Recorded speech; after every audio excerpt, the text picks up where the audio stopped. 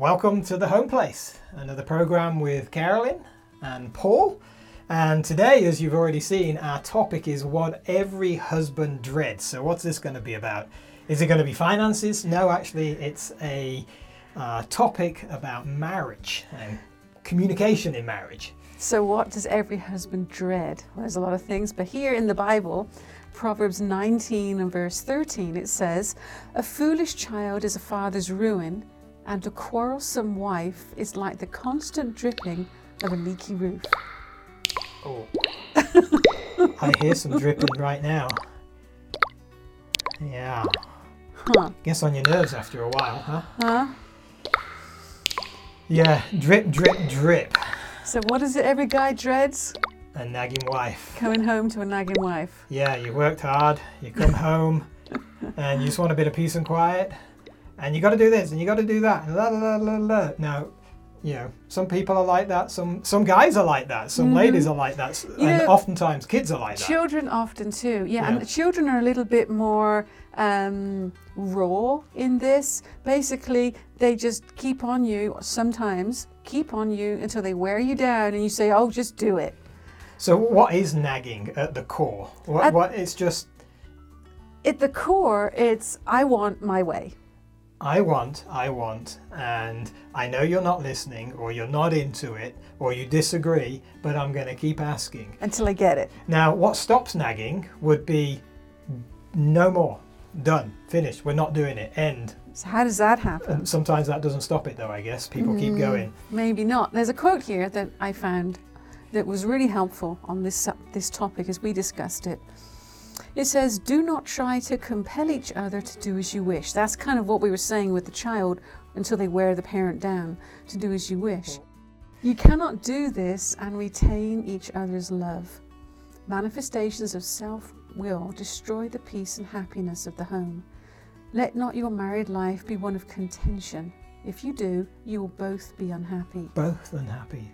Okay, because the wife's not happy because she's not getting... I mean, we're putting this on the wife's doing the nagging because that's more common, but it can go the other way. But the wife's not happy because she's making this request over and over again, and he's not happy because obviously, guys, we like to please our wives. Of course we do, and it's just like, I wish that would go away. So he's not happy, she's not happy. It's this stalemate. "Be kind in speech and gentle in action, giving up your own wishes. Watch well your words, for they have a powerful influence for good or for ill." That giving up your own wishes, you had an experience in early married life of giving those up to God. How did that go? Well, yeah, so I was going to say, how did this work in our married life? Well, yes, I nagged because I didn't know that I wasn't supposed to. And so we'd been married not very long, and we were living on a trailer park in a little travel trailer trying to save up some money to buy a home. And at that time, I was doing all our laundry by hand. Or I would go to the laundromat sometimes, but it's expensive and it's, a distance to go. And so for the most part, I was doing it by hand until it got to winter time, and I was doing it in cold water. That was the way things were set up. And so I had seen this little itty bitty sink top washer.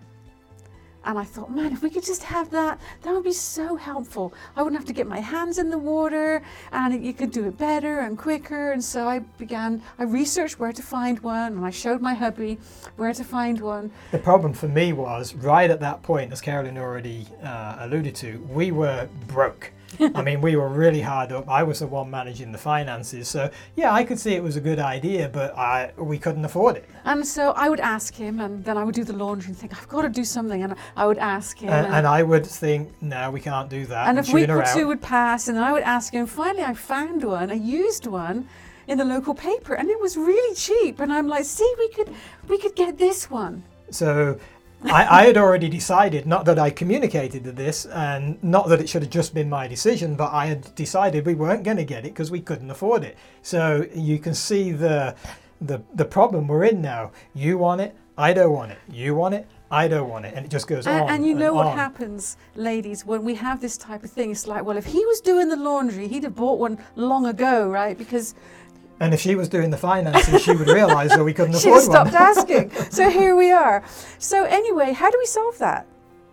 Well, in my prayer time, just during this kind of time that this was going on, I was just asking the Lord about it. What do I do? Do I, can you just could you get through to him? Because I'm not getting through to him. And I just had this deep thought that I didn't need to keep asking him and that God would take care of it.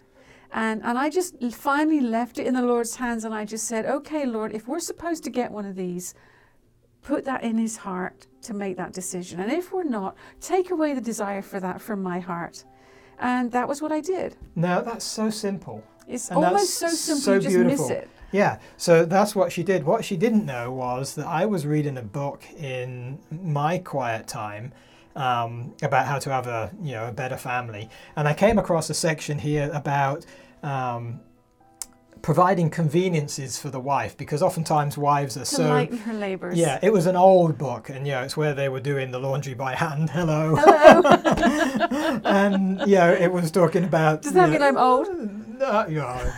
Old and beautiful. I'm not that old. So I was reading this, and also since you had stopped nagging on the topic and it had gone silent, I thought, oh, she's stopped. And that was a good thing, but then it gave me a chance to think. And then the Lord started talking to me. And then I read this stuff in my quiet time about, how these, I call them labor-saving devices, conveniences are a good thing to lighten the load of the wife. And I thought, man, we should do this. And I prayed about it. Yeah, we should do this. So really what you're saying is the Lord was nagging on you now. And I mean that in respect. But when the Lord nags, he does it in such a much better way than any person can do. I mean, you're great, but you're nagging great. And his nagging, he's like God. You can't argue with him. So anyway, I ended up saying to Carolyn, look, forget getting that used one. That it's only a little bit cheaper than a regular one. So we got a new one, and your burden was lightened. But more than the laundry getting done, we learned a precious lesson. I learned a powerful lesson. And so over the years that have followed, that doesn't mean that I have never nagged. Does it? No. I forget sometimes, but when I remember, I just go to the Lord and I'll just say, here's the situation. If this is not meant to be happening, take the desire away from me, or put the desire in my heart if it's something that I don't want to do that he thinks we should do. And if this is meant to be happening, put it in his heart. And then I just leave it there. And here's the interesting thing. There's been several times, many times, when it's almost become a little bit of a joke and he'll now. be like, wifey, have you been praying about something to do with me? And I'm like, why would that be? I just want to end, guys. It shouldn't have to be that your wife nags on you, eventually gives up, takes it to the Lord, and the Lord talks to you. That works. But even better is when your wife says, hey, sweetheart, should we get a sink top washing machine, or whatever it is, the situation, shelves up in the closet, the flat tire fixed on the vehicle or whatever.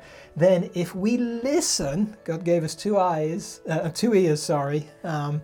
if we will listen, we can save a lot of the nagging. It's when we tune out that the nagging starts. So really, you can't blame your wife for nagging. If you listened to her first time and you had a good conversation about it and you prayed about it, there wouldn't be any nagging. So oftentimes the wives nag because the guys don't listen. So guys, listen. If you don't listen to your wife, if she goes quiet, make sure you do listen to the Lord. Because that's what she'll be doing, talking to him.